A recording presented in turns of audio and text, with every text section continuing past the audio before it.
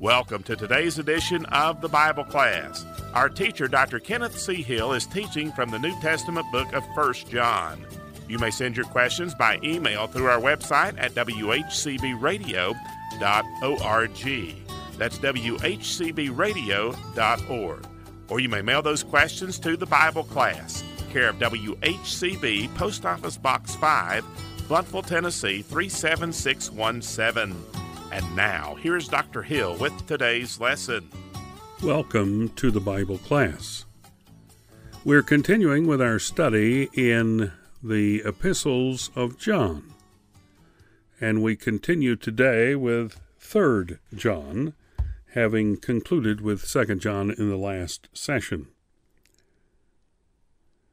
We agree with the scholars who tell us that 3 John was written by the same author of 2 John and 1 John and the Gospel of John and the Revelation. This was the Apostle John. We know that it speaks in terms that are similar to that in 1 and 2 John, with love in the truth, distinctive phrases such as that, or truth in you, or walk in the truth. It's his designated title, self-designated title of elder, of course, that also helps us understand that if he did not write 3 John, he probably didn't write 2 or 1 John either. And so we accept the fact that the Apostle John wrote 3 John.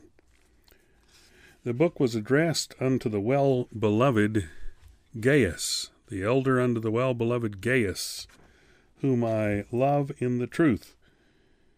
He was well known not only to John, but also to many Christians and to the church at Ephesus.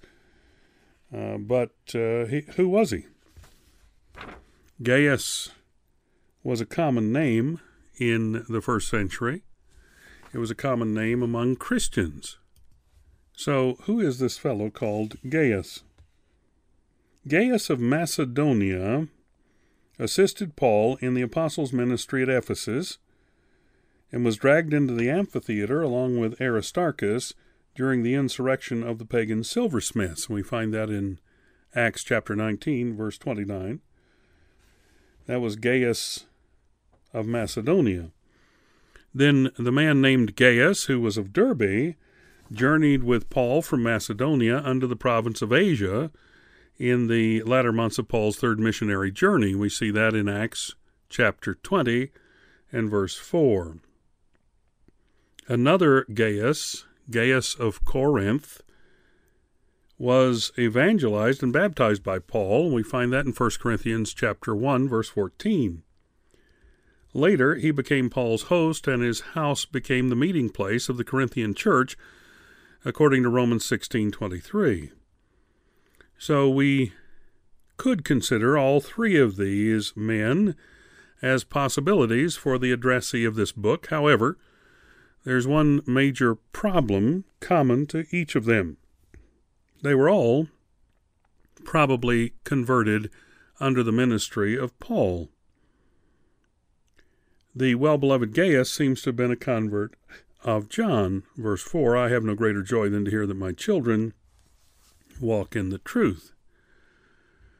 So then we must concede that little is known about this 4th Gaius except that he was an influential, hospitable member of some church in the Roman province of Asia, which was under the general spiritual oversight of John. Some have suggested that Gaius was its bishop elder, but there's no firm support of that position. Trouble had developed in the church where Gaius was a member. Diotrephes had usurped the authority in the church, speaking ill against John, refusing to receive the apostles' representatives, and then mistreating those who did. And we see that in verses 9 and 10. We'll read that in a moment. A previous letter sent to the church, either one of the 2 epistles or a lost letter, had been totally disregarded by Diotrephes.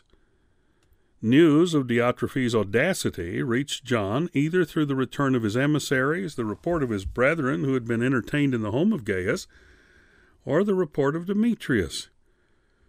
John hoped to visit Gaius and the congregation to correct any situation personally, but he was unable to make the trip right away. And we find that in verses 10 and 14.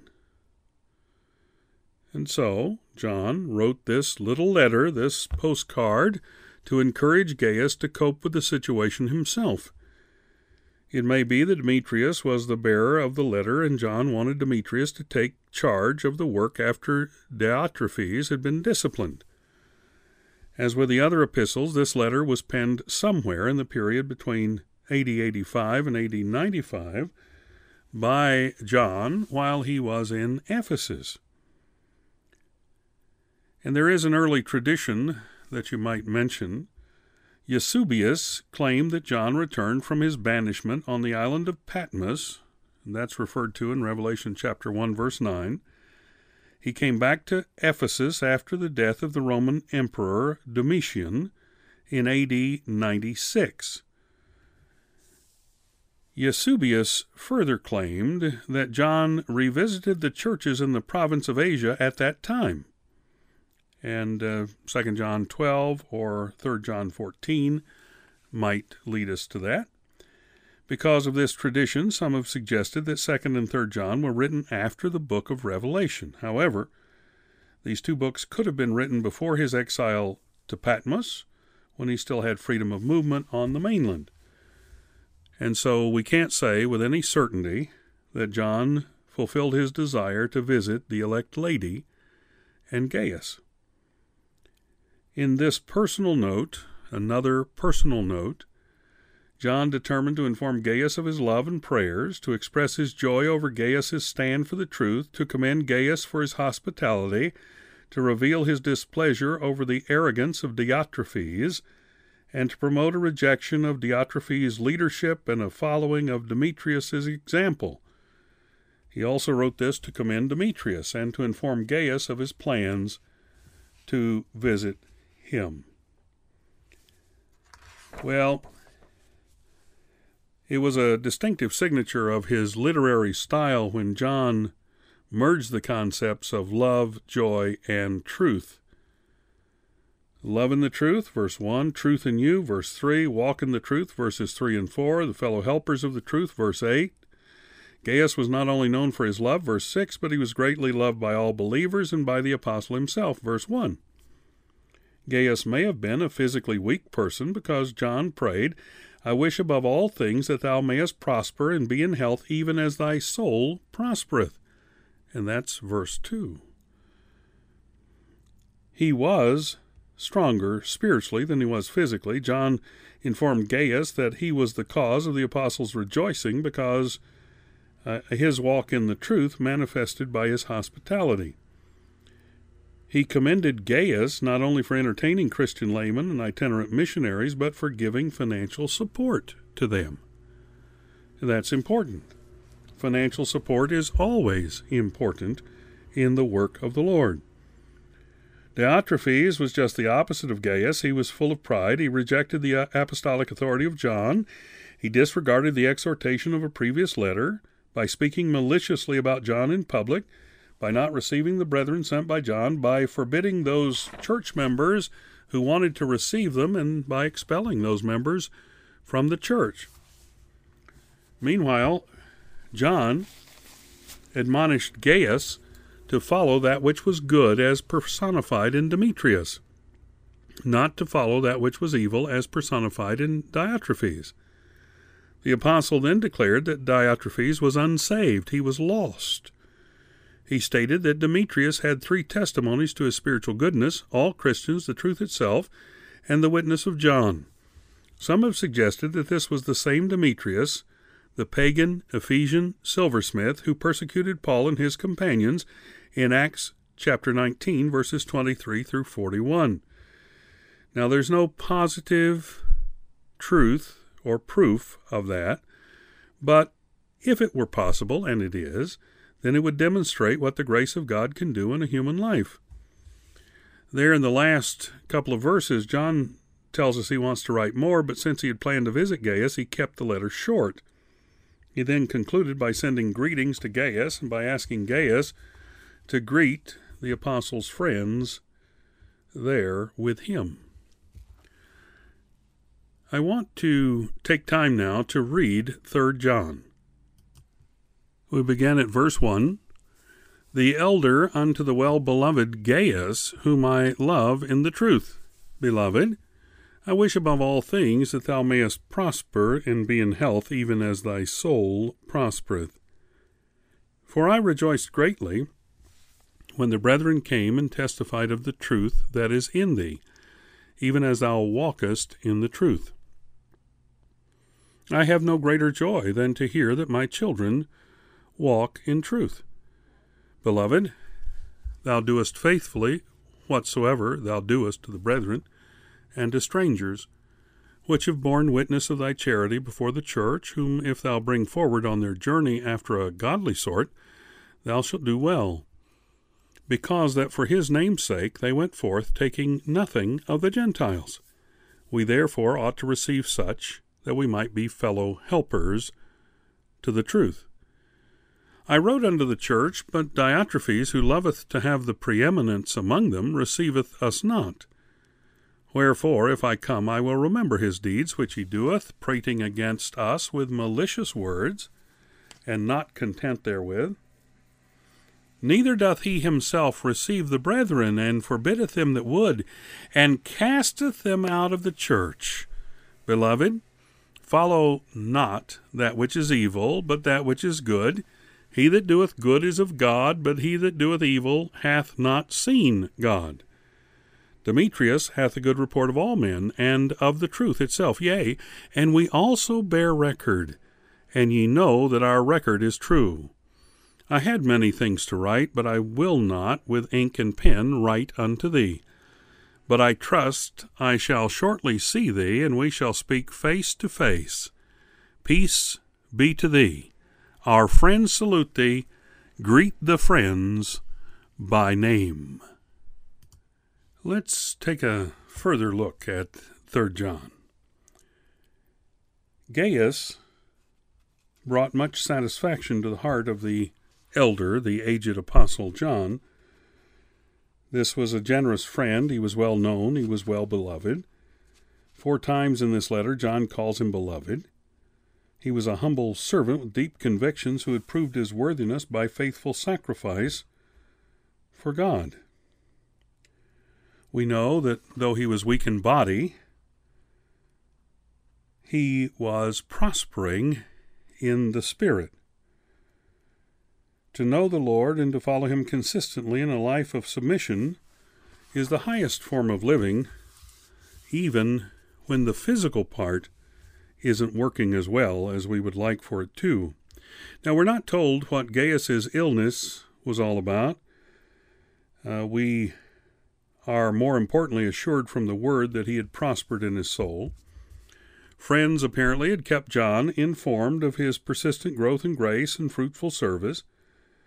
Not only did Gaius know the truth, but he also walked in the truth. He lived in obedience to the very will of Almighty God. When the apostle received the good news about Gaius, he rejoiced greatly, giving thanks to the Lord. He learned over the years that living in God's will was the only way of blessing. Just like David said in Psalm 40, verse 8, I delight to do thy will, O my God. So when we seek above everything else to obey God and to do his will, we will surely discover untold enjoyment in Jesus Christ. Now there is this apparent truth that Gaius came to know Christ under John's ministry. This is his statement, I have no greater joy than to hear that my children walk in truth. It's thrilling to be used of the Lord to bring others to Christ, and then even more thrilling to watch them grow in grace and the knowledge of the Lord Jesus Christ. We can't help but be concerned when we consider a vast number of believers who have never, ever attempted to lead a lost person to Christ. They're missing great satisfaction. Can you imagine the joy that will be ours when we meet people in heaven who are there because we cared enough to tell them about the Lord? That is indeed joy unspeakable and full of glory. So we ought to grasp every opportunity to tell others about Jesus Christ. Suppose all believers were witnessing in the manner of telling everyone they know one-on-one about Jesus Christ. Who could begin to estimate the results? God's called us to share the truth. He says, "Ye are my witnesses," in Isaiah 43:12. So let's be about the Father's business, be the witnesses, and tell others about Jesus Christ. "Beloved, thou doest faithfully," verse 5, "whatsoever thou doest to the brethren and to strangers which are borne witness of thy charity before the church, whom if thou bring forward on their journey after a godly sort, thou shalt do well. But, or because, I should say, that for his name's sake they went forth, taking nothing of the Gentiles. We therefore ought to receive such, that we might be fellow helpers to the truth." Here it speaks, John saying, they didn't have to beg or borrow or receive gifts from the lost. Gaius had a zealous heart. He had a heart for the lost. He was a saint who lived it. He was kind. He was benevolent. He was known for his hospitality. And he was commended for his faithfulness. And those that had been entertained by him had not forgotten that. Those that had been fed by him had not forgotten it. They had, as John said, borne witness of thy charity, thy love, thy gifts, before the church. And so this would keep those itinerant ministers and other Christians from starving as they traveled, and keep them from some of the greater difficulties of travel during that time. And it is very important that we, even in this day, accept the need of hospitality for traveling Christians and to assist them as we can. And the reason they're traveling, at least in the time of John and Gaius, was that they were obeying Christ's command found in Mark 16:15 to go ye into all the world and preach the gospel to every creature. And so we need to accept that as well. And we need to accept the hospitality and to give the hospitality so that we can spread the good news of Jesus Christ. And then, of course, we know that these were the ones that went everywhere they went preaching the gospel. Acts chapter 8, verse 4. And they left their jobs, they left their homes, they left their income, and they became roving witnesses, if you will, preaching and teaching the word of God as they went. And then there was opposition there, as we've told you. I wrote unto the church, but Diotrephes, who loveth to have the preeminence among them, receiveth us not. Wherefore, if I come, I will remember his deeds which he doeth, prating against us with malicious words, and not content therewith. Neither doth he himself receive the brethren, and forbiddeth them that would, and casteth them out of the church. Wherever the Lord is doing a good work, the devil is, through his minions, on the scene. There are many Diotrephes in our day that have assumed powers and authority of churches that God has never intended for them to. They're lost. They're without Christ. They're on the way to hell, and yet they try to run the church. They have become lords over God's heritage, and they're to be dispatched. They're to be thrown out of the church. The Apostle John was greatly disturbed by the attitude of Diotrephes, and he wanted him to be taken care of. Now, he's not going to get there to do that. We've mentioned that already. And so he writes to his friend Gaius and says, take care of it. And he refers to him Demetrius. Demetrius hath good report of all men, of the truth itself, yea, and we also bear record, and you know that our record is true. I had many things to write, but I won't be able to do it with my pen and ink, he said. Peace be to you, to thee. Our friends salute thee. Greet the friends by name, he said. Now, in his closing remarks, John bears greetings from mutual friends. Likewise, he desires to be remembered to his many friends residing near Gaius, as well as the faithful ones passing through his home. You know, the fellowship of the saints is a marvelous thing. We have a blessed privilege to be a member of the body of Christ. Peace be to thee, I will repeat. It's much as what Christ said in John 14:27, Peace I leave with you, my peace I give unto you. The peace that passeth all understanding. Thank you for joining us today for this edition of the Bible Class with Dr. Kenneth C. Hill. You may reach us by email by going to our website, whcbradio.org, and sending us an email on the Contact Us link. That's whcbradio.org. If you prefer to use the postal service, our address is the Bible Class, WHCB, Post Office Box 5, Bluffville, Tennessee, 37617. That's the Bible Class, care of WHCB, Post Office Box 5, Bluffville, Tennessee, 37617. You may also call us at 423-878-6279. Until our next Bible class program, we are trusting that the Lord will richly bless you as you serve Him.